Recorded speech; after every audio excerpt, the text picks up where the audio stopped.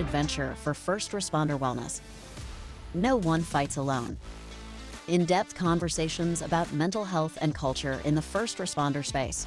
We're joined by your co-hosts Austin Pedersen and Brad Shepard. It's great to have everybody back again, Austin. I'm super thrilled about our guest today. Yeah, it's been a while since we've had somebody on. It feels like it's been you and I for just the last few weeks, just because we've been so incredibly busy with trainings, traveling, work, everything. So in saying that, man, let's jump right in, introduce our guest, and I'm excited to hear about his story. You speak very highly of him, and if you speak very highly of him, he might or might not be a good person. I don't know. That is a good evaluation of me. It has no bearing on Holger whatsoever. Chief Holger Durre of Prescott Arizona Fire Department. And just a quick backstory on Chief Durre. Holger and I got introduced to each other by a mutual friend who actually said, "Hey, I think you two would be really good for each other." And man, a friendship took off, and we have stayed connected through the course of our recovery journeys. And Chief Durre, welcome to the No One Fights Alone podcast. We're so glad to have you on, man. Well, thanks. I'm honored to be here, and absolutely. I'm also glad to know that the payments that I'm giving you to give me a good name are having the intended impact. So that's fantastic to hear that's happening. No, in all seriousness, yeah, this is such a great topic for us to talk about. And Brad, you are 100% correct. The feeling is mutual. I'm so glad that we get to share this journey, and the synergy that we have leads to things like what we're doing right now, which is fantastic. You and I talked so much on the phone, we felt like we had known each other forever, and we only just recently met in person. Yeah. So I had occasion to do some marketing work out in Phoenix, and I just took a little road trip up to Prescott, and we got to hang out most of the afternoon. It was such a blessing. So yeah, it was fantastic. Well, Holger, let me just open the floor without delaying anymore. Tell us a little bit about Holger, who you are, how you got to where you're at, and some of the hurdles you've had in your firefighter journey. I'm excited.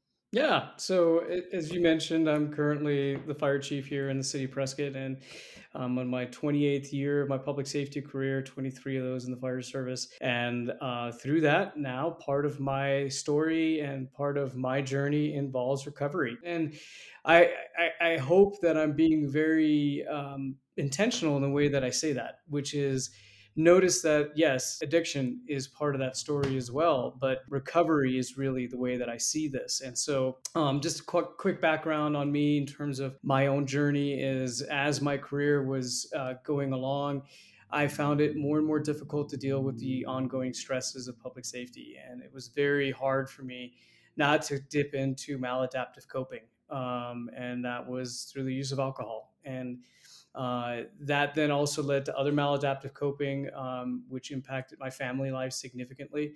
And it got to that place, right, where a lot of people in recovery say, this is my point of change. We can talk about pre-contemplation and all those clinical terms, but, of course, just like in any application, it feels much different in the moment. And I remember specifically where I was standing. I was standing right next to my wife at one of my kids' soccer games. And I said, no more. I need something in my life to change in a very drastic way. The irony of that, and I actually shared this very recently at one of my AA meetings, I didn't know that at the time, as much as I was exasperated and didn't know where to turn for help, that term turn for help, literally, if I had turned around 180 degrees where I was standing physically at that moment, I would have looked 200 yards at the front door of an AA club in the city that I was living in at the time. I didn't find that out until I got out of treatment, came back, and was looking for an AA community, after I had entered recovery. But I was literally standing 200 yards away from the front door. So, again, higher power definitely was kind of maybe, playing a little bit of a joke on me at the time. Because I said to her, I just don't know where to turn for help. I literally said that to her. And, had I turned around, there it would have been. But anyway, long story short, that's sort of a really highlight. I'm now coming up on 2 years of sobriety. Like many recovering alcoholics, I say I'm a grateful alcoholic. But I would say that recovery is not just about substance, right? I mean, this is not anymore about, I'm lucky. I don't have cravings. I don't have, this absolute desire to drink. It's more the lifestyle, right? It's living in 12 steps on a constant basis. It's constantly understanding and measuring what my impact is on others. It's making constructive amends in my past, but also in my present. My sponsor has been amazing, because one of the things that he said literally on the second day that I was working with him, he says, okay, well, let's go ahead and do a 10th step. And I said, man, I'm decent at math, and I know that I'm supposed to do a first step, and you want to do a 10th step. And he basically said, yeah, you don't, if you got a messy house, the last thing you want is to put more garbage in it. And it was such a great eye opener for me right away of what this lifestyle, if you integrate it right, gives you. It has nothing to do with alcohol. It has everything to do with how I put something positive into the world around me, and how I'm able to deal with everyday stresses. That's fascinating, that the concept of actually help being so close, and that really resonates with me, because oftentimes for so many of us, help is within arm's reach, and either we don't know it or we choose not to reach out to that helpful concept. Austin, what are your thoughts on that? Yeah, I agree. And it's one of those things that a lot of people, it's in the promises and everything like that as well. But, the obsession has been lifted when you talk about not having cravings and you talk about all of those things, right? And what I tell my sponsees, and what I've heard for years and years now, is do this process and become a better person, and, live life in honesty and everything like that. And the obsession to drink or use drugs, whatever, someone is doing, will be lifted from you. And people, in my experience, people have a very tough time with that thought process, because they believe it's not possible to have that crazy thought that sits in the front of your brain day in and day out, 24/7, to just be gone. And it's possible. You're living proof right there that it is possible. Well, let's take this. Let's back up here a little bit and talk a little bit more about who Holger is. What actually were kind of the beginnings of arriving to this place of needing help? Are we talking about, was firefighting trauma really, stuff in your backpack full? Was that what's going on with you? Were you, tell us a little bit. Let's dive a little deeper into who that guy is. Right. Yeah. It all ends with the beginning, is kind of the way to put it.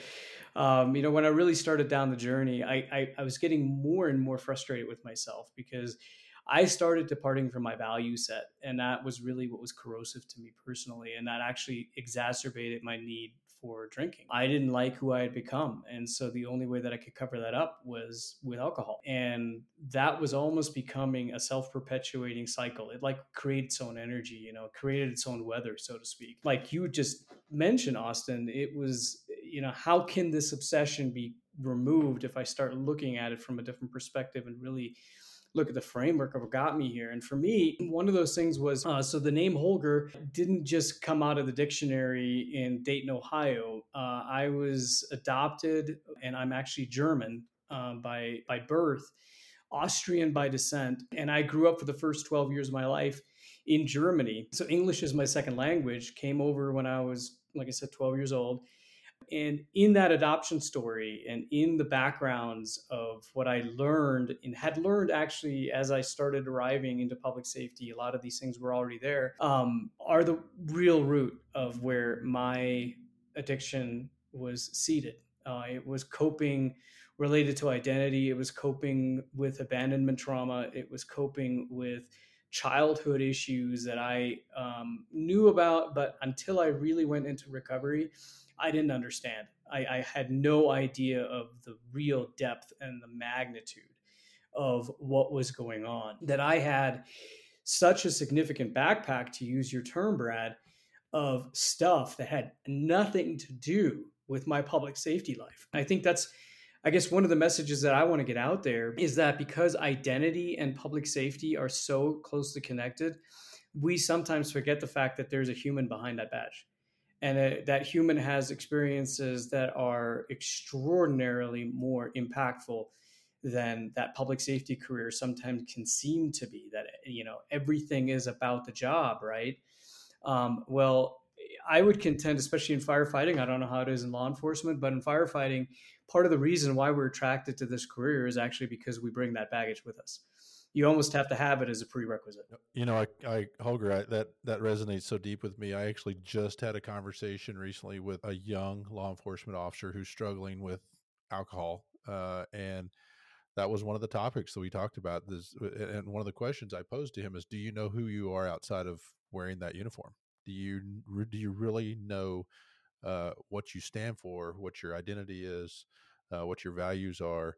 Do you know who you are when you take that uniform off?" And he struggled answering those questions. And I think it's a common theme within the first responder community that we adopt this identity that's kind of given to us, this heroic, really noble identity, but yet it leaves us lacking in other areas. Yeah, I would actually even contend that for some of us in public safety, the job itself is part of the maladaptive coping. The draw to being a public safety responder is actually a coping mechanism, not a problem. Yeah. Yes, so true. Because and for whatever minutia reasons would be, even the high risk taking. I mean, we get all sorts of pleasure and rewards out of this occupation. So yeah. Anyway, sorry. Let's keep rolling with that. Thanks. I think that your point of the childhood, abandonment trauma, everything else that you had going on, and then saying, most first responders do get into this field because of those things that have happened. I have to say that hasn't been talked about a ton on this podcast, but I mean, if you look at statistics, if you look at the first responders that I've dealt with in mental health crisis or substance abuse crisis, a majority of them have some type of trauma, and in their head, they said, "I'm never going to let this happen to someone else, and I'm going to figure out a way to keep that from happening." So it's a very powerful thought process that you had going on there, and one that I think a lot of people can understand, and they feel the same way. Yeah, and it's interesting you bring that up because, like I mentioned, adoption is part of my story, which is common with a lot of people in recovery. It has nothing to do with public safety, right? And so for me, what problems does adoption create? Well, self-identity, right? Who am I? Where do I come from?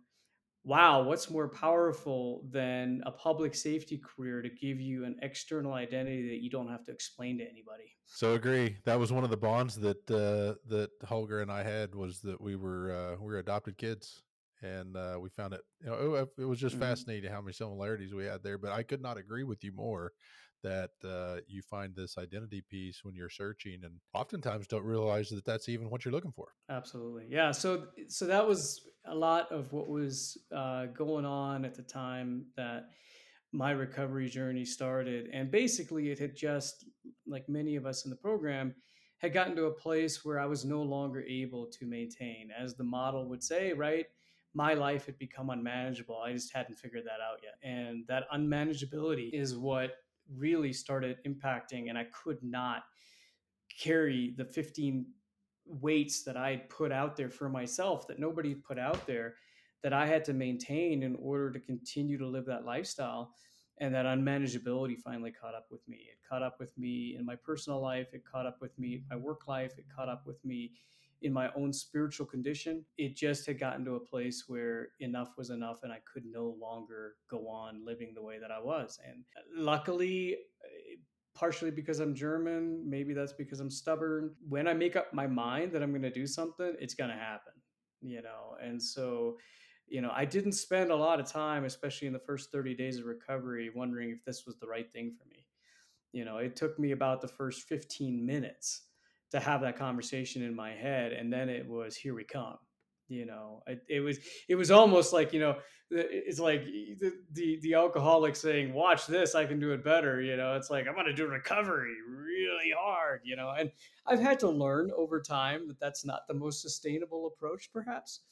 And that, giving myself grace and pacing and sustainability are also important values in recovery. But yeah, that was definitely for me the turning point to your question, Brad. And I am absolutely looking back on that. When I thought my life was ending, Sure. it was just beginning. So just for a little bit, just for the first responder context, as a firefighter, what were some of the some of the hurdles within that community? Because we talk a lot about specific disciplines within this, and we spend a lot of time talking about law enforcement career, a firefighter career. If you were to drill down on some of the firefighter challenges that you had as a chief, what were some of those things before we kind of move on to the resilient piece of the conversation? Yeah, sure. So, first of all, I think the easiest way to put this is that for me personally, I was the number two in an organization when I entered recovery. And I'm the guy that's always helping others in the organization. It's not that I'm the first responder helping the person anymore. It's I've got to be the infallible leader that is all put together, dialed in, and I don't get to have the problem. Matter of fact, in my, one of the ironies of my recovery story is in my leading up to recovery, I had actually convinced another member of the department to enter recovery as I'm needing to go into recovery myself, right? I mean, the absurdity of that statement is almost mind numbing to some extent when I think about it. And that was a barrier. I think chief officers in both law enforcement and in fire also need to be part of this. We can't just continue to encourage the people on the floor. Hey, I need you to go to EAP. Hey, there's resources for recovery. Hey, you really, and then not do it ourselves. And it's not like going to therapy as a chief officer is going to solve the problem. It was the hardest part for me on the professional side was being willing to let go of that armor and say, I need help, which means I got to put it all down. I got to put all of the assumptions, all of the self delusions down and look myself in the mirror, not as the chief officer that I am, but as a human being that I am, in order for myself to be able to have sustainable leadership in this profession.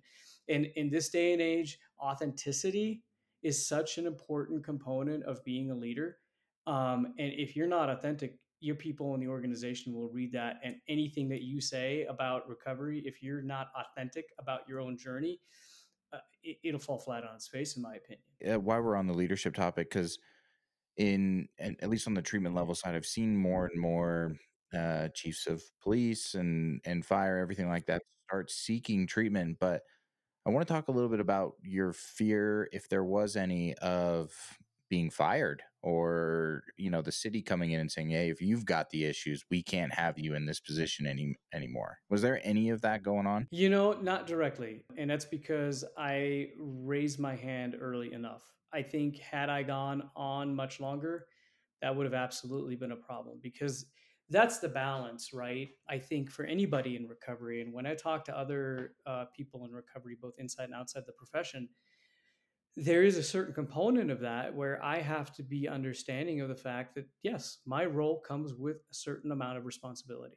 And that responsibility is a higher expectation because of my rank than other members in the organization. Like in my role currently, that's not behavior that I could get away with for even a second. It's my duty, right, to take care of myself. I say this a lot. For me personally, and this is not the case for everybody, but for me personally, I could not have been a fire chief in the fire chief role had I not gone into recovery. Recovery is what partially helps me be a successful fire chief.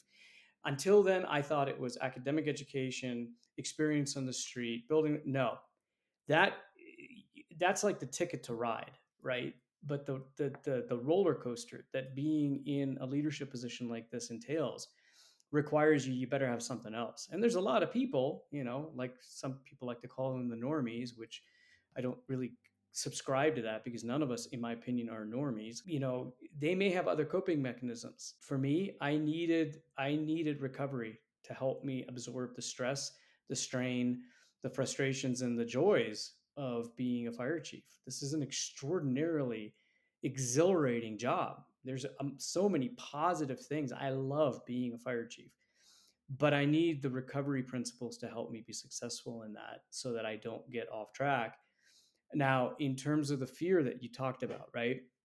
I think that could be a podcast unto itself, of how do agencies and entities get away from, well, that's what the ADA is for. Well, if you're relying on the ADA to help guide you on organizational values around people living in recovery in your organization, you're starting from the wrong foundation. I mean, the ADA should be the backstop, right? That helps protect people that are actively engaged in a recovery from a condition that is covered by the ADA. That's the minimum standard. That's almost like saying, well, we're okay because the FLSA is there to make sure we pay people appropriately. I mean, there's so much more that goes into compensation philosophy than federal minimum standards. It's the same, in my opinion, in terms of organizational culture. So in my role now, I make sure that I create an environment that balances those, right?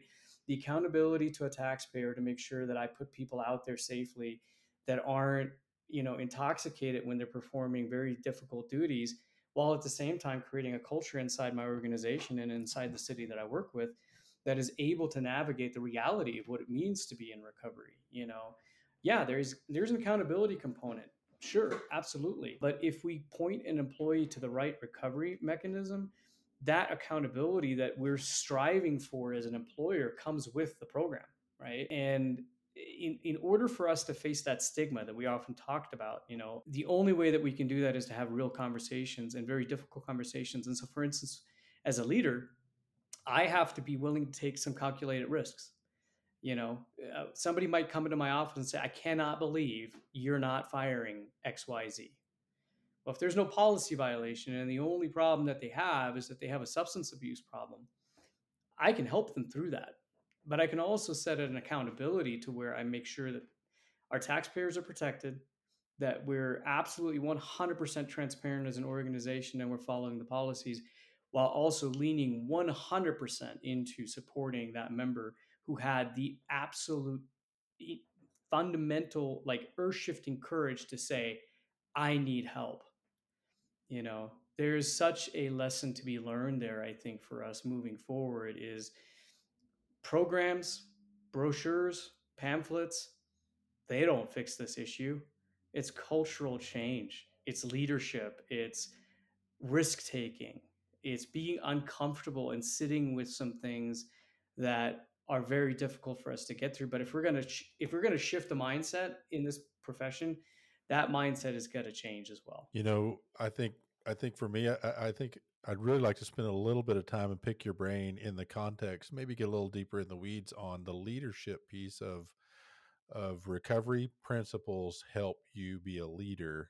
That was one of the comments you made. I'm generically, but what do those do for Chief Durre? What do those really do to help your folks? I think the first thing right out the gate, right, is one of those core principles that every situation I'm in, I have to take a assessment and an inventory of my impact. And it might be something that I don't want to hear. It might be something that I don't want to see. It's the normal thing that in I think the previous Theory X, Theory Y leadership model of the infallible leader coming from the top of the mountain, always being correct and always being right. That's recovery thinking for me that shifted. I am a fire chief that is willing to very publicly say, I was wrong. I miscalculated. I need to readjust my effort. And when I get frustrated with somebody or a situation, the very first thing that I do now is to assess what my role is in it, right? I had a great mentor in recovery tell me that ego is such an important thing for us to understand. First, give a quick story that leads right into this leadership. So, I learned early on is like, it's my ego that's causing me to drink. So if I just get rid of my ego, I won't have to drink anymore. Well, of course, we know that that's not possible. But what this guy taught me in this conversation was he literally will physically walk into a room where he knows he's stressed about something and put his hand on the door frame because he's checking his ego at the door. He's not leaving it at the door. He's checking his ego at the door. And that idea in leadership is such an important principle that recovery allows me to see is, yeah, I'm the fire chief. Yes, ultimately those decisions are mine. And you could get into all of those flowery things, that sometimes maybe get intoxicating in their own way in leadership. Check your ego at the door. Know that you have an impact on people. Even though your vision on change management might be the right idea, it has an impact on people. And you have a responsibility to the people in your organization to assess what that is that you can change. You can't change them, but you sure as heck can take a long look in the mirror every day and constantly assess where you're at. And that's one thing that in leadership that it helped. The other thing I would say is it helped me face difficult conversations in a much better way. I used to shy away from hard conversations. It was just like nauseating, right? Now, because I've had to have very difficult conversations with myself, with my relatives, with my friends, what I used to think was a difficult conversation is no longer a difficult conversation. As a matter of fact, I now see the value of them to be able to head off further, more difficult conversations. If I don't have the one that I'm having right now, I'm maybe feeling great in the moment, but boy, 10 months from now, when that comes back to haunt me, now it's a problem that I can't, overcome as a leader. And so those are two things I think that I could, bring out right away that have helped me personally in my leadership role here in this current position. I think that, tell me if I'm wrong here, Chief, but this probably stems from this AA being a program of brutal honesty, rigorous honesty. And what we find culminating as a result of that is it's much easier to have these honest conversations outward because we've had these conversations inward or with a sponsor or friend to friend, like some of the conversations you and I've had, which once you have those, I personally have found it almost too honest at times with people. I'm like, yeah, your shit's not flying around here, buddy. I'm like, wow, where did that come from? It wasn't malicious. It wasn't ill intended. It wasn't beating Yeah. my chest with ego, which I have been all those things before. Now it's Mm-hmm. just, hey man, this is who you are. You don't like it, don't hang around me because this is now who I am. Uh, Right. and I've Exactly. learned to temper that a little bit, but early, fresh through coming out of AA, it was like, hey man, here, I don't like your beard, Austin. Those Neither kind do I. those kind of Yeah. conversations. No, but am I wrong there, Austin? Yeah, 100%. I mean, that's people view it as blunt because I think it's socially, people expect there to be, some little bit of fluffing to everything, right? Where, the old tactic was, I'm going to tell you what you did good first and then lead into the tough conversation second, right? Like that's an old tactic used in the leadership sense. But I mean, I agree definitely with you, Holger. Is like it allows you to have these tough conversations where you can head something off way down the road, right? Because you used to be like, well, maybe it'll just kind of work itself out. And what we learn in AA and in this program of self reflection is like, man, I really wish somebody would have had this conversation with me 5 years ago. Yeah. I could have used that then. I could have used that honesty. Instead, they fluffed it up and, fed that ego or whatever it may be. And like, look where some things ended up, right? And so, But I also think Yeah. with the confines of, I mean, this isn't just being rude. These are honest conversations. Holger, tell me if I'm wrong here, but these are honest conversations that are actually partnered up, if not married up, with love and grace and empathy and Mm-hmm. compassion and Mm-hmm. words that are sometimes foreign to a leadership conversation. You know, do this because I said, Yeah. versus do this because I care. Is that fair? Yeah. Well, and I would even go one step further. Do this because I love you. mm, Right. I mean, it's I can when I say authenticity, right? I cannot be a leader without being that engaged in the people that I lead, because how is sacrifice and leadership not exactly the same thing? Well, you sacrifice for people and things that you love. And I have to sacrifice my comfort to have uncomfortable conversations, not because I think it's going to be better for me, right? But because that is the way that I can express that platonic, but still love for the people that I work with in my organization and ultimately for the organization and its value for the community. Else, I am not courageous. That courage, right? That especially in public safety sometimes thought about just on the scene of an incident.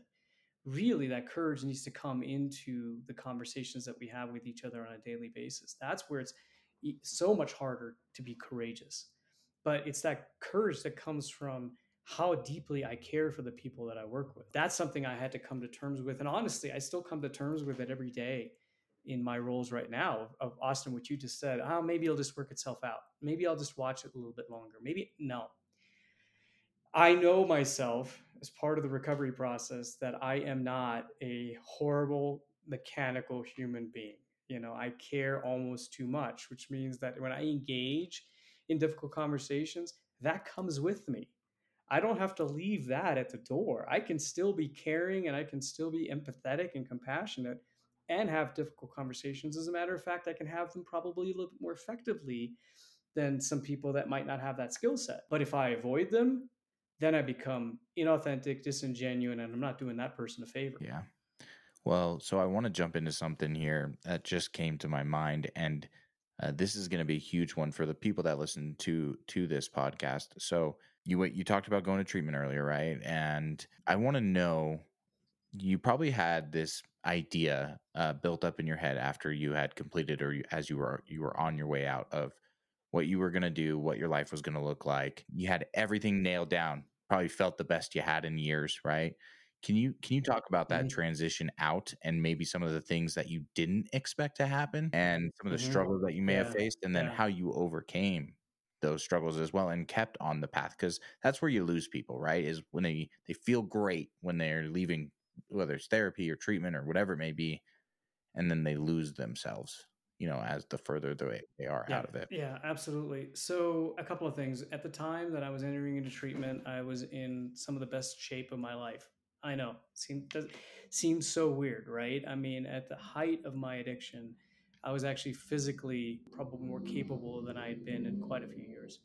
I entered into a weight loss program purposefully. Granted, just like any other maladaptive coping, that was part of it. I was coping with the weight loss as well, and I was what seemed to be on my side, you know, hitting on all 15 cylinders, so to speak.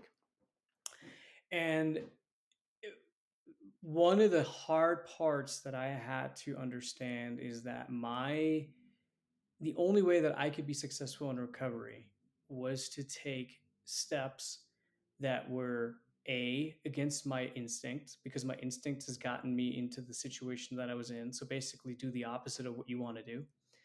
And B, I had to do some very difficult decision making. One of the decisions that I made early on in my recovery was to leave the job that I had been in. That job actually had been in part contributing to where I had found myself. Notice I'm not saying it was the fault. It was not. The recovery is mine to own. But I also noticed that that environment was no longer serving me. And it definitely was not going to be supportive of my recovery. The stresses that had partially contributed to it, they weren't going to magically go away. And I had to make the very difficult decision without plan B, with what's going to come next, to say, I'm taking a leap of faith. Universe, watch out. I hope the life jacket's on. And that was probably the most powerful thing that I could have done to actually give me the next step. Because had I held on, had I trusted my instincts from the past, which was to be self-protective and to be cocooned, it would have not ended well. It probably would have not been a successful recovery journey. And that took a lot of work. That was scary. That was staring at the ceiling in the middle of the night, being literally scared to death of how the heck am I gonna put food on the table, let alone my professional self identity, confidence, you name it. And what I didn't realize is that by letting that go, I could see all the other things that were around me that I couldn't see before. One of those things, actually, frankly, was Brad and I meeting. Came as part of some of that discovery. You think I'd ever be in a situation where that would have happened had I not taken these leaps of faith? Because it's like, yeah, somebody's suggesting that you go talk to this crazy guy from Oklahoma, and one of the best things I ever did, right? Because instantly I had a battle buddy that helped me in that early recovery. Had I not let go of that before, I would have taken that suggestion as witchcraft, and there's no way that, no, I'm not reaching out to this guy, right? It's just one little microcosm. The other thing then is, at that time I was in Colorado. I'm now in Arizona, and it required my wife, who was not exactly happy with me at the time. I don't know if that resonates with any other recovery stories. leaving her job and packing a U-Haul and heading out of state. I mean, it doesn't get much more, well, here comes the fatal fall forward than that. It takes that kind of conviction, in my opinion. I know that my story is unique to myself. And so now I'm not telling other people in early recovery quit your job. Actually, it's quite the opposite. It's align yourself with who you really are, because there's other people in recovery that it may very well be that that job is exactly what's going to make them successful in early recovery. What I am saying is, in early recovery, do an honest assessment of the environment and all the other factors that are in your life. And if there's anything that you feel is going to be a detriment to your recovery, if you want recovery bad enough, you better take a long, hard look to evaluate if that is something that is going to continue to serve you in this new lifestyle, because this is permanent.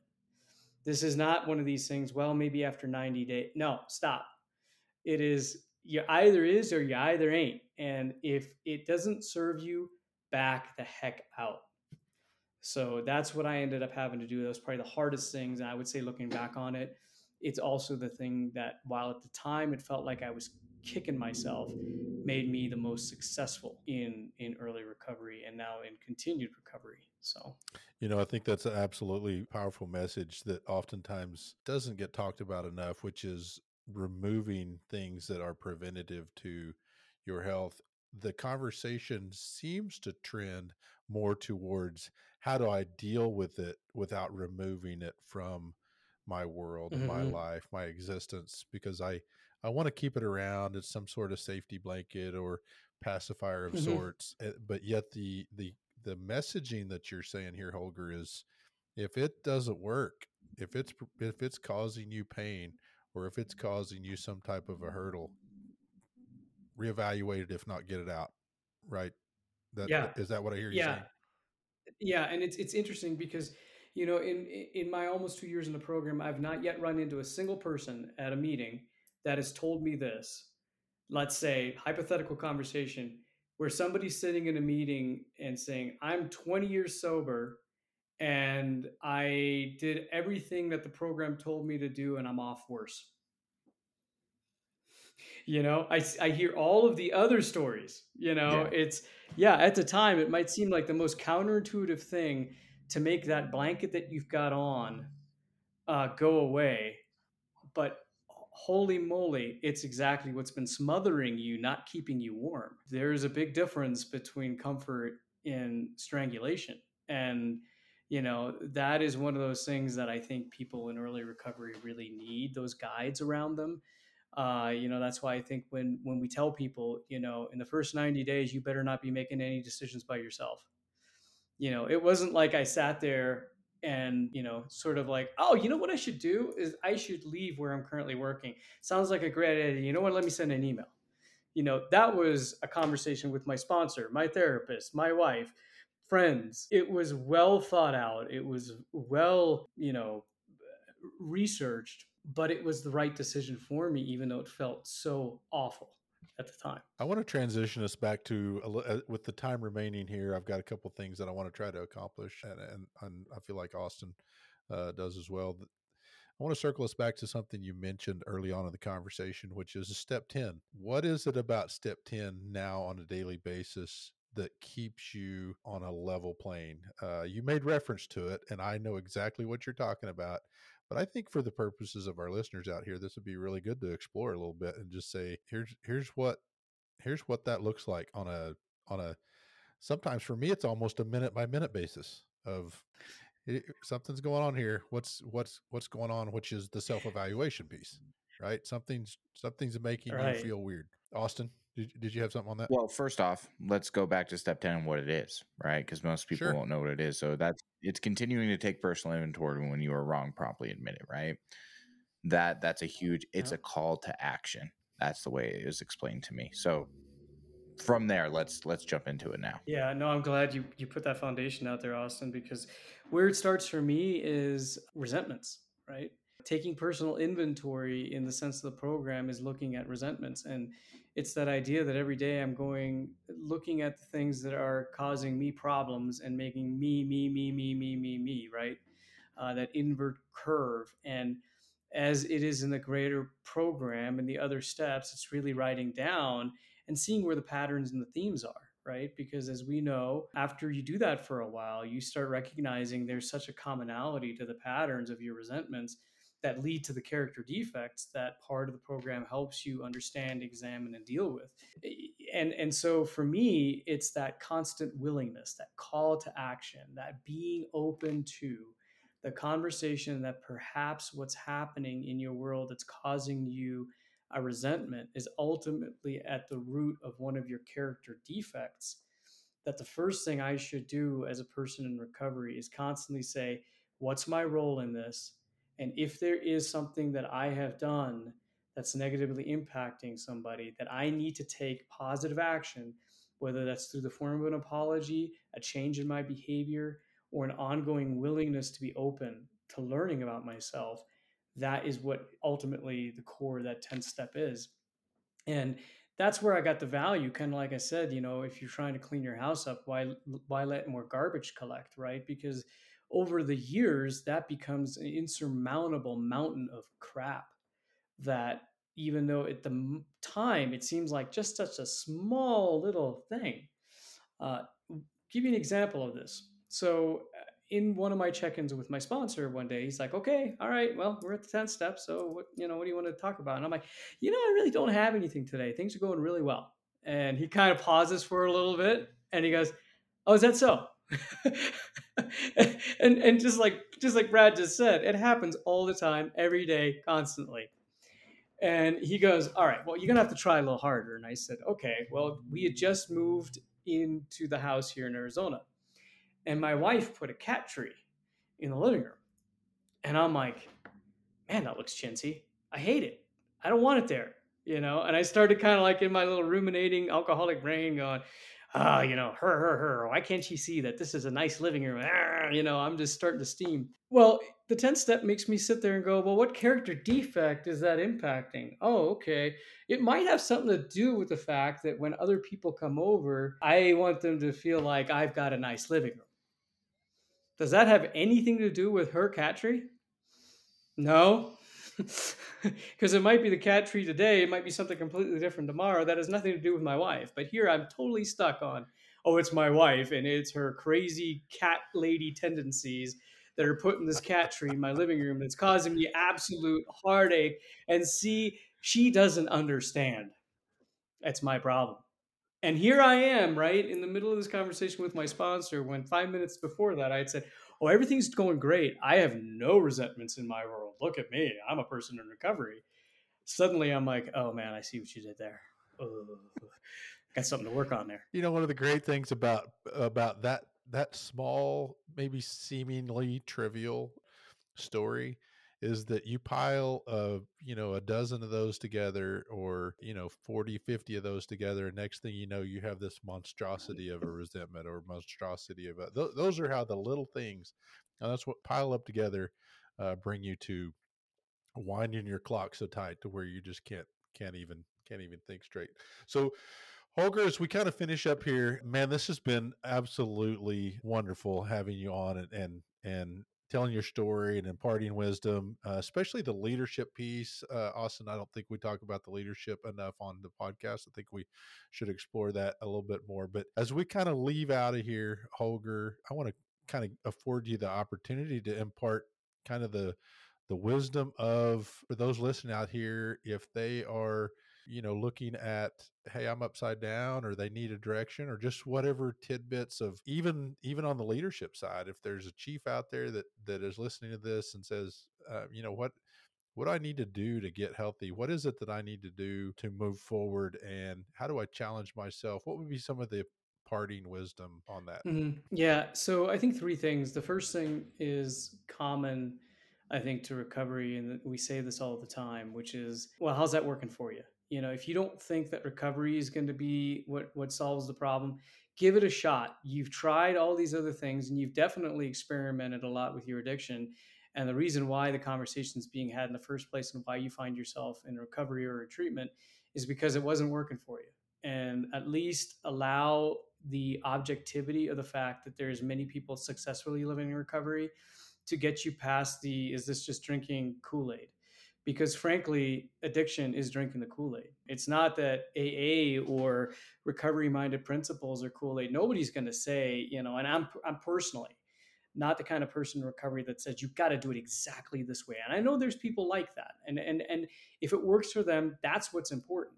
But for me, the thing that I would impart to somebody looking at recovery is just like personal finance, personal recovery is personal, which means unless you are departing from the core root of the idea, brutal honesty, making sure that the outcome is you stay sober and you are able to sustain that, then that personal recovery journey is something that you get to design as long as you're willing, right? So the first thing you got to do is be willing to step into it and find out if maybe this is something that's going to work for you.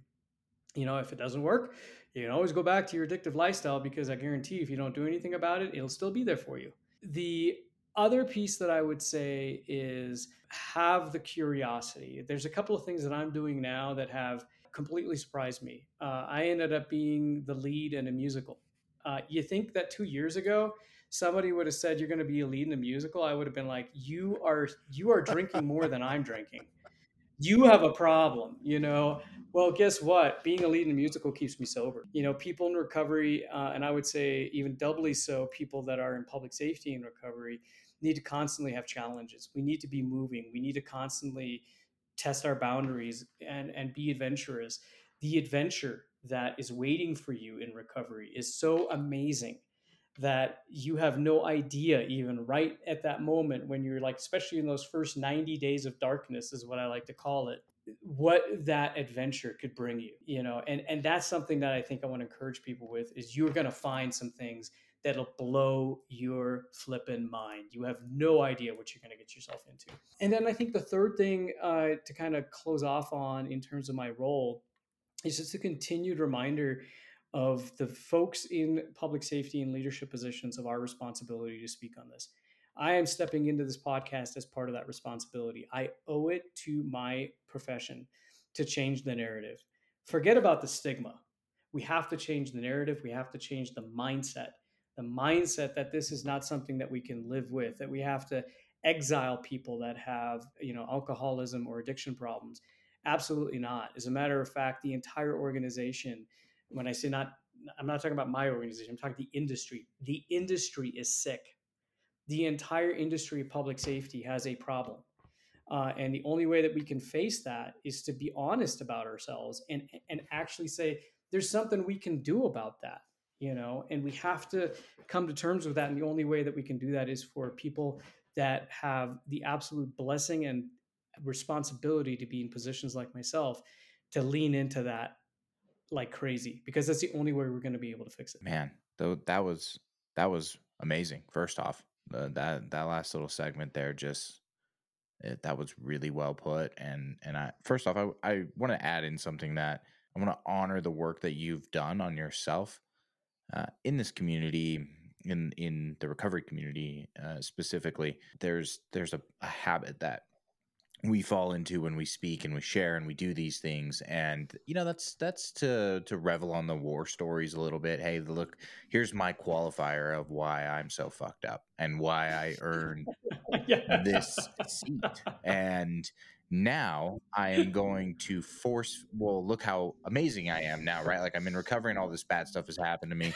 and now I'm going to force feed you the solution and what my solution Right. is, and this is the way you do it, and that's the only way, because it worked for me, and look how fucked up I was.